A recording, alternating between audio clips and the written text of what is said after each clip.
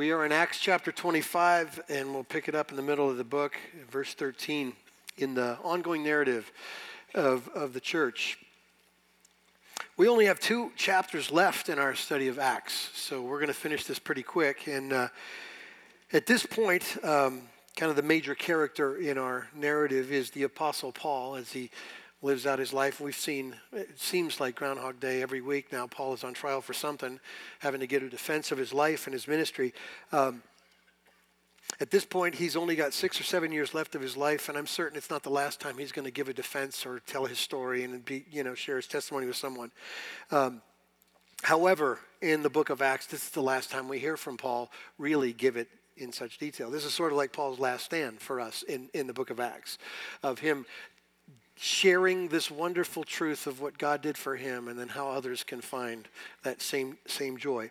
So we have followed this man since he shows up in this narrative in chapter 8 of Acts all the way through now. So we've been into it 18 chapters now. And in chapter 26, where we will finish this morning, Paul makes a statement that I want to kind of use as a platform for our morning, and that is this. He says, I wish everyone who hears me might become as I am.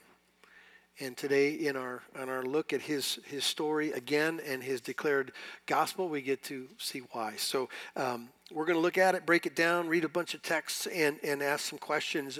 And what we'll see in this story is, again, Paul's testimony, his calling, his message, and ultimately his example, which is where that phrase comes from. I wish everyone could be like me, except for these chains. So let's pick up the story in verse 13. We'll read to verse 22.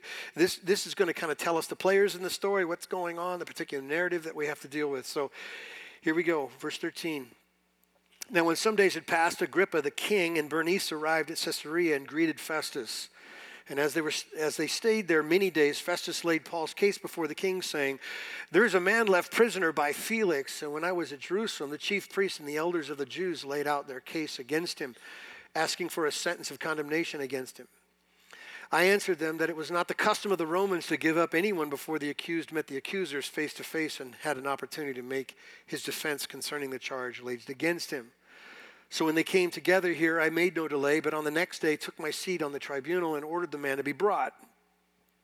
And when the accusers stood up, they brought no charge in his case of such evils as I supposed. Rather, they had certain points of dispute with him about their own religion and about a certain Jesus who was dead, but whom Paul asserted to be alive. Being at a loss for how to investigate these questions, I asked whether he wanted to go to Jerusalem and be tried there regarding them. But when Paul had appealed to be kept in custody for the decision of the emperor, I ordered him to be held until I could send him to Caesar. Then Agrippa said to Festus, I'd like to hear that man myself. Tomorrow, he said, you will hear him. There's several things that are interesting to me as this narrative starts to unfold of what's going on and who are these people and why they'd be even interested in hearing Paul's repetitive story. First of all, here's the kind of general depiction of what's happening. Herod Agrippa II shows up, and from what we can tell from the text, for a random reason. Like he's just doing whatever, I guess, kings do, and he stopped by to visit Festus. He's there for several days, and somehow in the midst of their conversation, this story about this man named Paul shows up. Festus says it to him. I mean, imagine it becomes a part of the reason is because of Festus' frustration with not really knowing for certain what to do with Paul, okay? And basically he says to Agrippa, Felix, the last guy, left me with this mess, and I really don't know what to do with it. I mean, I put him on trial, I heard the accusers, and I concluded there wasn't anything there. I mean, they got some issues about his religion, but he doesn't deserve condemnation or death, and so I'm not certain what to do with this. And Agrippa just says, well, let me hear it. And it's interesting why, for our sake, to know that Agrippa's interest. He was the latest Herod in the line of Herods, of the dynasty of Herods. Okay, he was considered an expert of Jewish religion. All right, he was responsible for the care of the temple. He appointed the high priest. He was the one who took care of the temple treasury.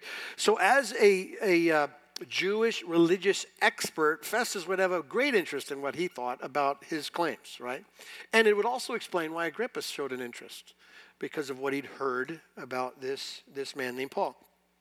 His family has an interesting history, which will kind of depict him as a type, and I want to kind of make sure that that's clear.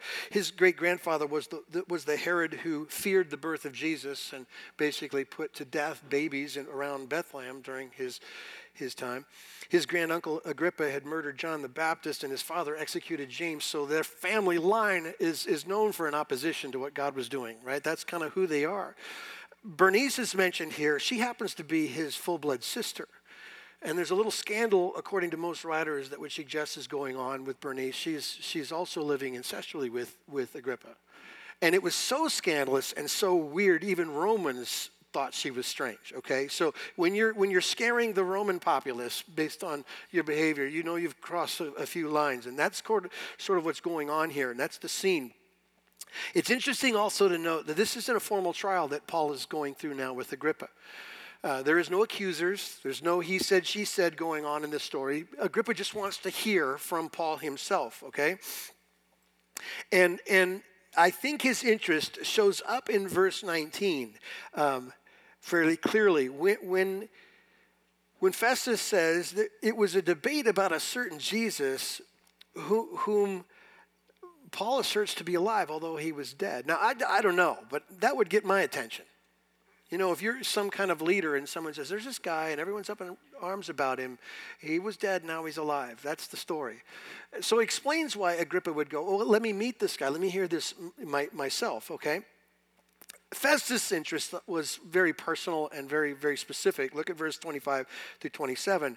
As the governor, who's now been compelled to send this case up to Caesar, he also has to accompany with this case a letter depicting what's going on, all right? And here's what he says. But I have nothing definite to write to my lord about him. Therefore, I brought him before you, and especially before you, King Agrippa, so that after we've examined him, I might have something to write. For it seems to me unreasonable in sending a prisoner not to indicate the charges against him. I don't want to look stupid, sending this case up to Caesar and having nothing to kind of declare the issues enough for him. They're just going to question my leadership. So Festus has an interest just to hear this case again so that he might do better with the case. And Agrippa is interested because I think basically he hears this story about dead men come to life. And all of Israel's up in arms about it. So I think there's those interests. Verse 23 describes the environment that now Paul is walking into. One simple phrase I want to point out. So on the next day, Agrippa and Bernice came with great pomp, and they entered the audience hall with military tribunes and prominent men of the city. So I just want you to picture this. That word great pomp in the original language is one word for fantasy. Everyone's wearing their royal robes. This is like a movie.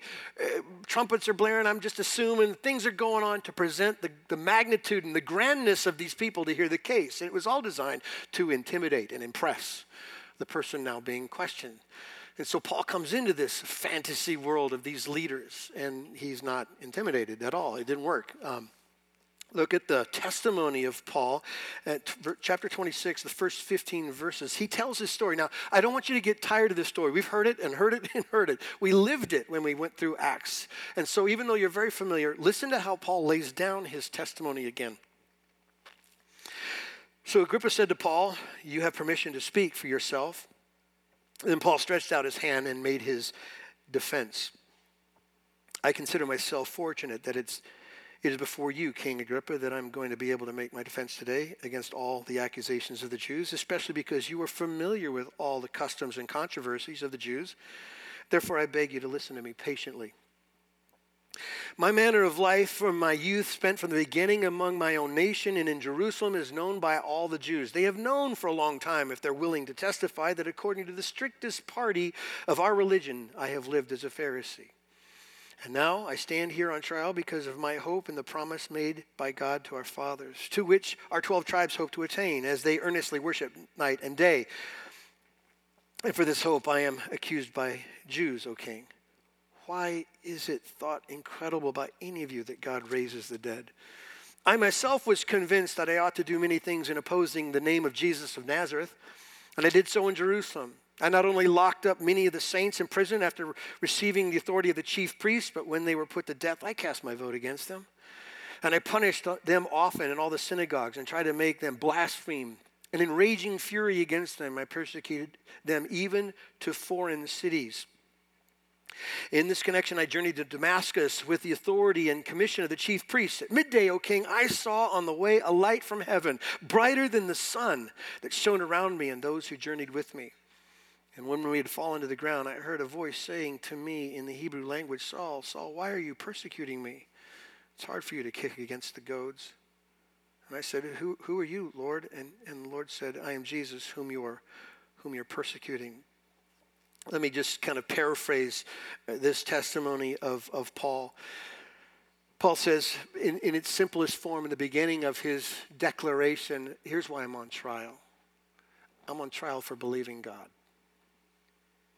I'm on trial for believing everything every Israelite here believes. That God had a Messiah. God has a Messiah, and he's coming. I believe that. Don't we all believe in his coming? And he recognizes the problem, because that's the second half of his story. When he laments the fact that he's there for the absurdity, at least they believe, of God rising someone from the dead, he says, now I get it, I understand. It was a problem for me too. Jesus is the problem, I get it. I'm not foolish. He's not the king we were looking for. You know, we were looking for this powerful king and this political king. And he's a nobody from nowhere. And he took a small position in life. He's got no home, no place to lay his head. He suffered, and he doesn't look at all like what we were looking for. So I understand. I'm very sympathetic to why you can't see him.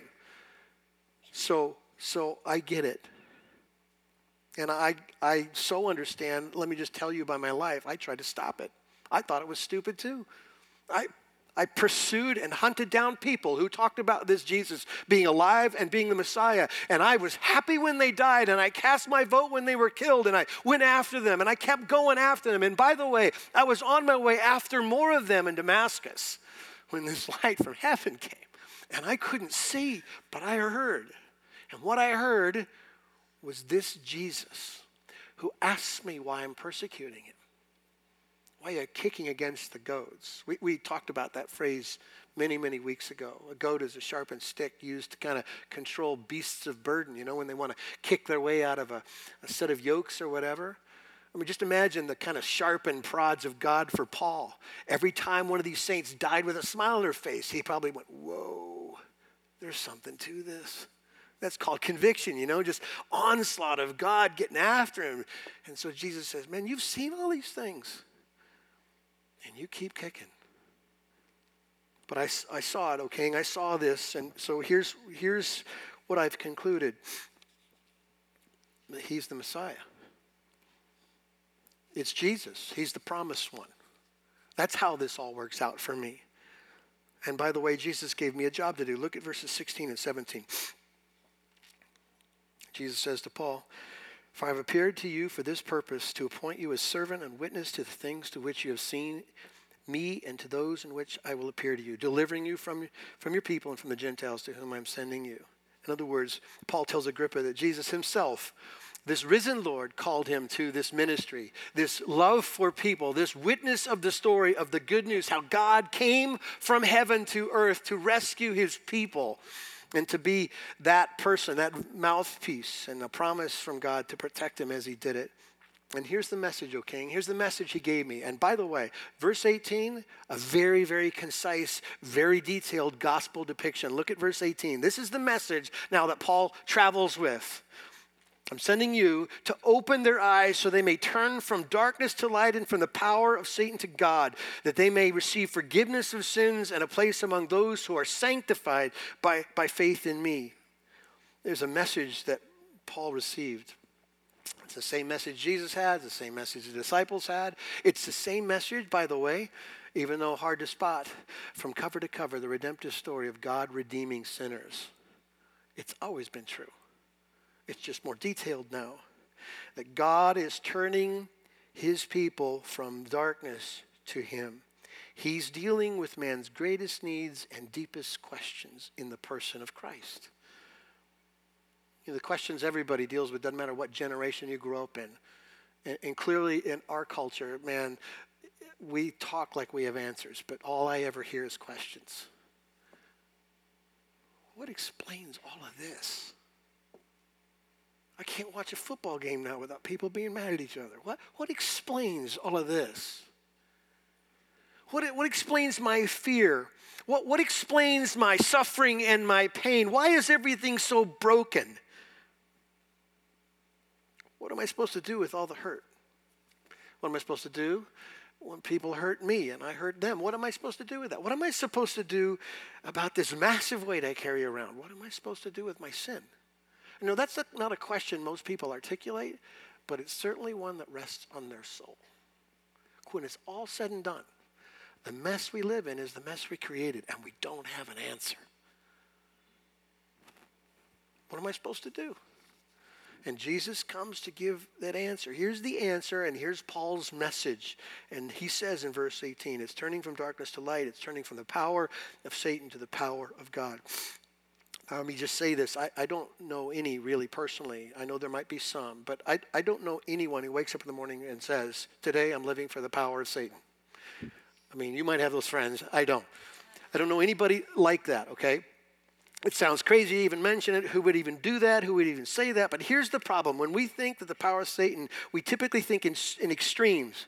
Like we conclude, okay, it's so wild and so wacky. It's like a television movie. That's not my problem. I would never do that.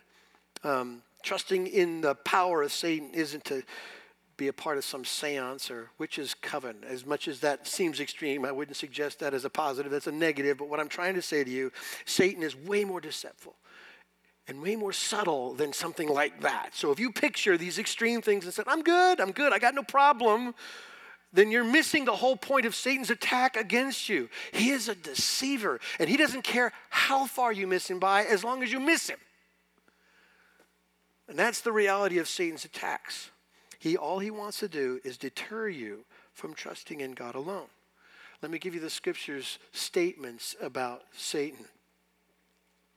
He's a liar and the father of lies, John chapter 8. He blinds the minds of unbelievers, 2 Corinthians 4. He masquerades as light, 2 Corinthians 11. He does signs and wonders, 2 Thessalonians. He's a tempter to sin, 2 Corinthians, and he plucks the word out of people's heart, Mark chapter 4. That's what he does, and no one sees it coming because he's subtle. He's smooth, and he's good at it. So let me give you a definition, different than the extreme version you might have heard, of what it means to kind of follow that darkness. Trusting in anything other than Jesus alone is trusting in the power of Satan. Just miss it. That's what it is. It is so subtle. You don't have to blatantly go against God. All you have to do is live your life without him. It doesn't have to be what you perceive to be an ongoing war. It's just indifference. Scriptures tell us that we were made by God and for God. Darkness is living without God. That's what darkness is. Or you can fashion, which is classic, it's totally popular, fashion a God in your own image. You know? A God like me is way more comfortable than a God like this. Way more comfortable. A God who grades my life based on a curve. A God who winks at my sin. A God who changes to keep up with the times. For crying out loud, things are different, God. You gotta kind of get with the times. That kind of God I'm okay with because he's way more like me. Paul's message from Christ to the people was to tell them the truth. Not what they wanted to hear, but what they needed to hear. This is God. This is the standard of God. It's seen clearly in the person of Jesus. Trusting in anything else but Jesus alone is living in the darkness. Does that make sense? Paul's message also, verse 18, powerful verse, is also a message of forgiveness of sins. When he says, verse 18, just to remind you, that they might receive forgiveness of sins. We have this version of how we deal with one another's sins, and it's no judgment. It sounds judgmental what I'm about to say. It's twisted. Somebody says something wrong, somebody does something wrong to you, we're so quick to get out of the pressure of that and go, hey, never mind. And sometimes we think that's how God deals with our sin. Forgiveness is God going, never mind. It's okay. That's not forgiveness of sins. The forgiveness of God comes through God's justice being satisfied and nothing else. Did you hear what I just said? God's justice, his righteous standard, has to be appeased, or there is no forgiveness of sins. Sin doesn't just go away. It has to be paid for. It has to be paid for. It is this. It's what Paul wrote to the church in Colossae. Listen to this.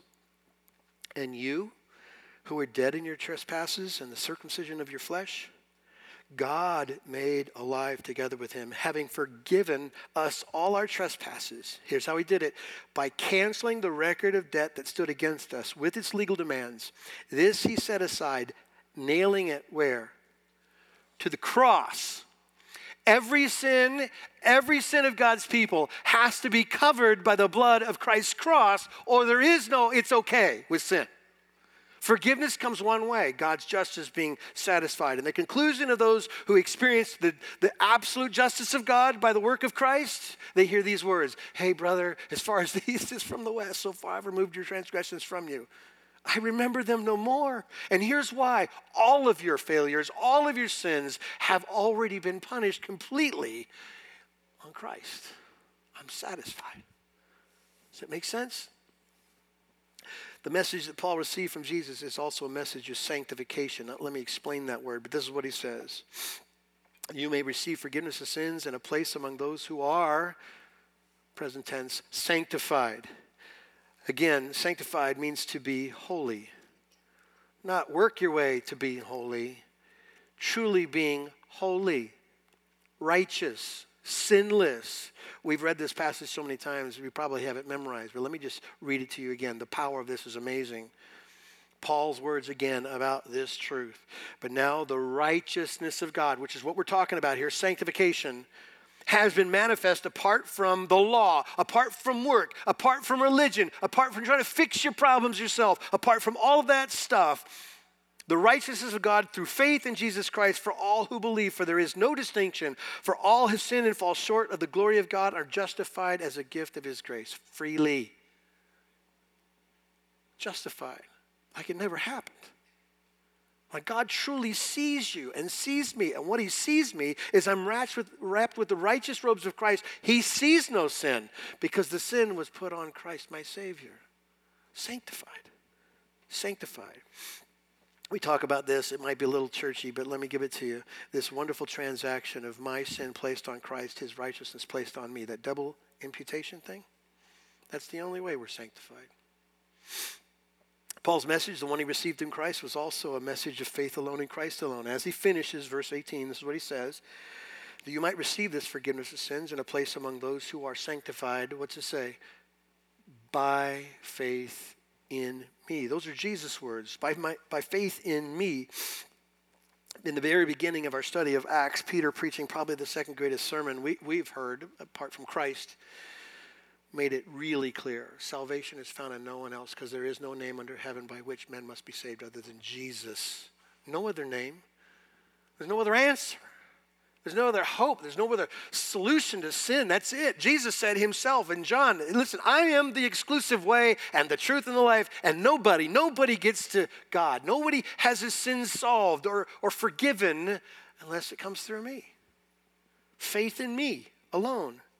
You know, I was thinking about ways to illustrate this, but, you know, in our culture, man, there's always these places and times where I'm watching the news and some kind of poisonous gas is happening or some kind of bad scene and people show up in these white Tyvek suits, these hazmat suits and solving their problems.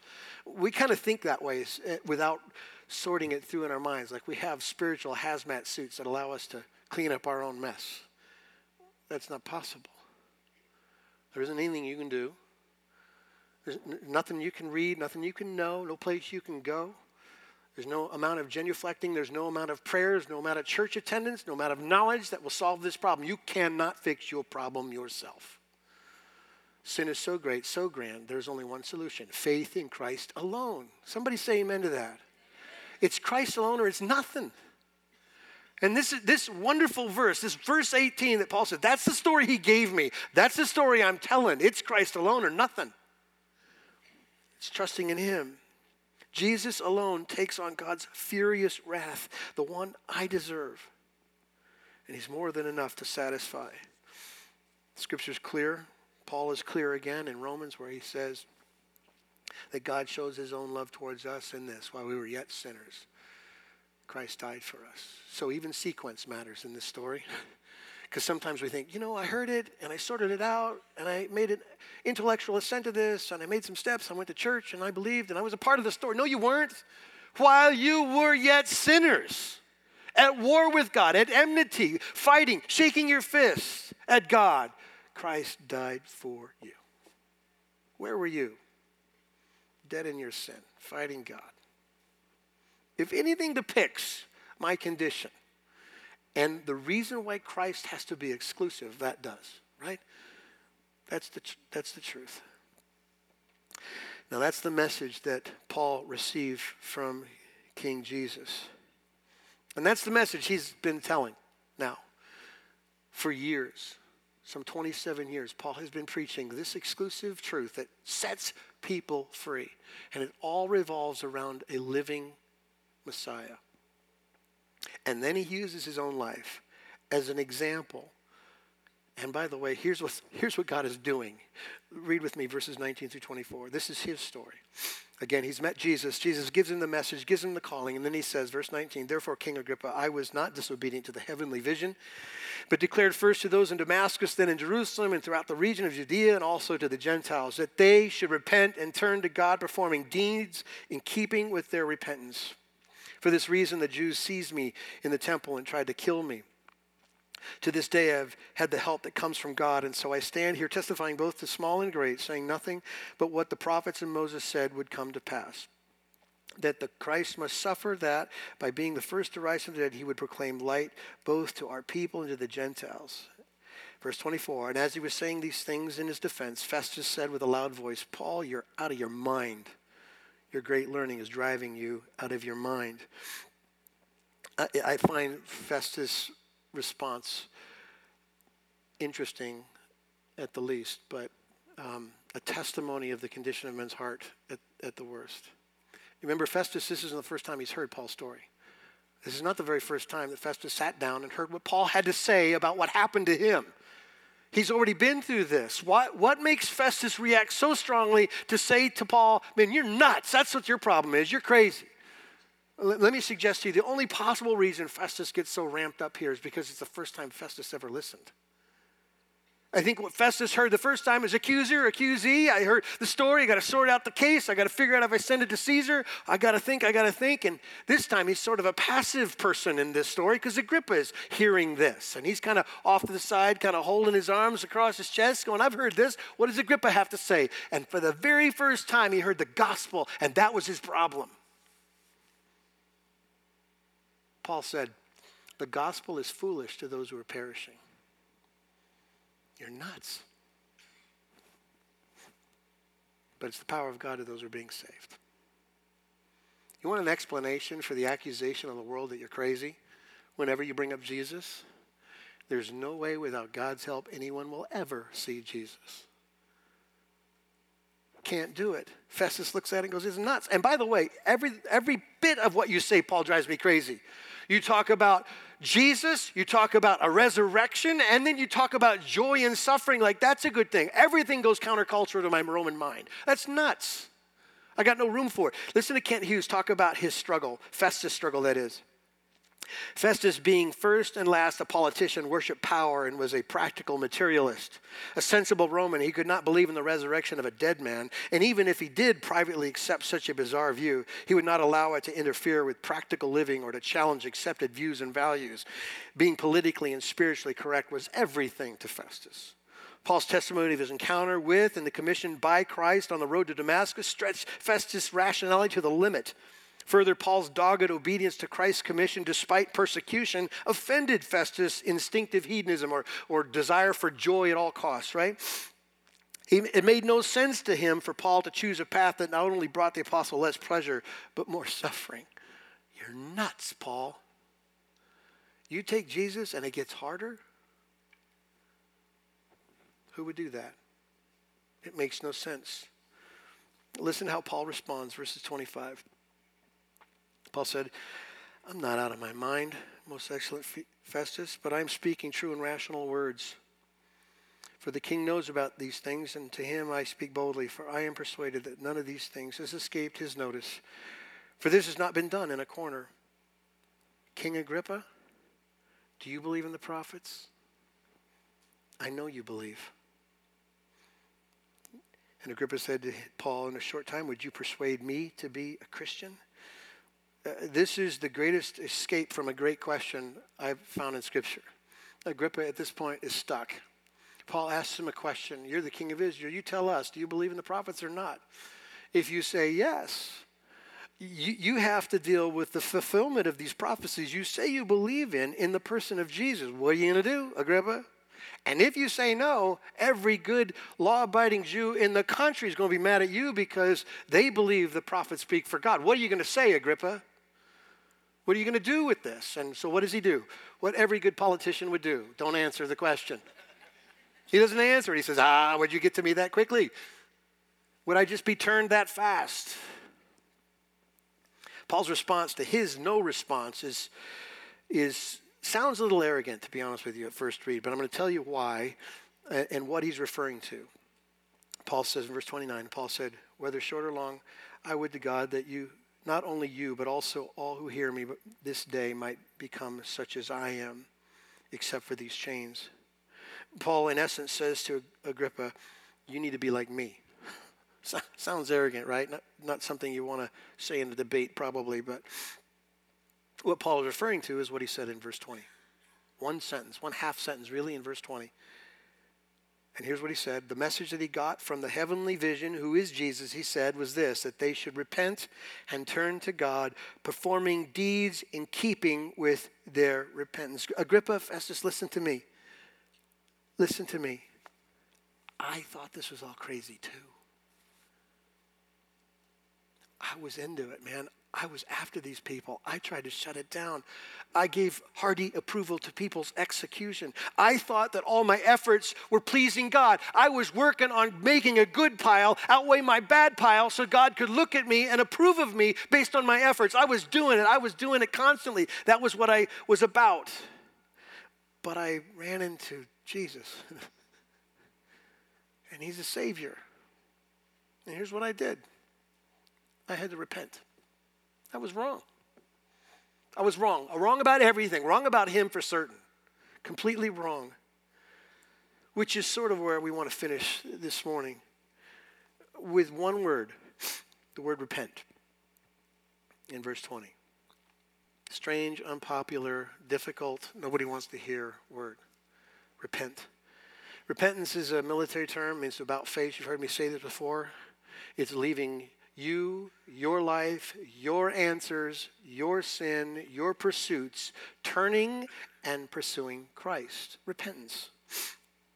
And here's what I know about this awkward word. Too many people want the joy of this salvation without the repentance it flows from. You can have Jesus, and you can have forgiveness of sins, and you can have life eternal, and he can be your God. But it only comes one way. You got to repent. You got to leave it. It's not a bad word at all, church. Let me just suggest to you, as much as it scares us to come clean on who we are, what you need to be afraid of is if you don't. Because in that condition, God will face you down for who you are without any substitute. And the Bible says we all fall short. Let's pray together. Lord God, I thank you for this gospel. It never gets old. We never get tired of hearing it. In this wonderful way, you have weaved our stories and our ears around your truth. Here we are now, many months after starting this story of the early church, and we're back to the main thing, the good news, the gospel, that sinners need a Savior, and by grace, through faith in Christ alone, we can be forgiven. Lord, I just pray that we hear this in this room and not call it foolish. We pray in Christ's name. Amen.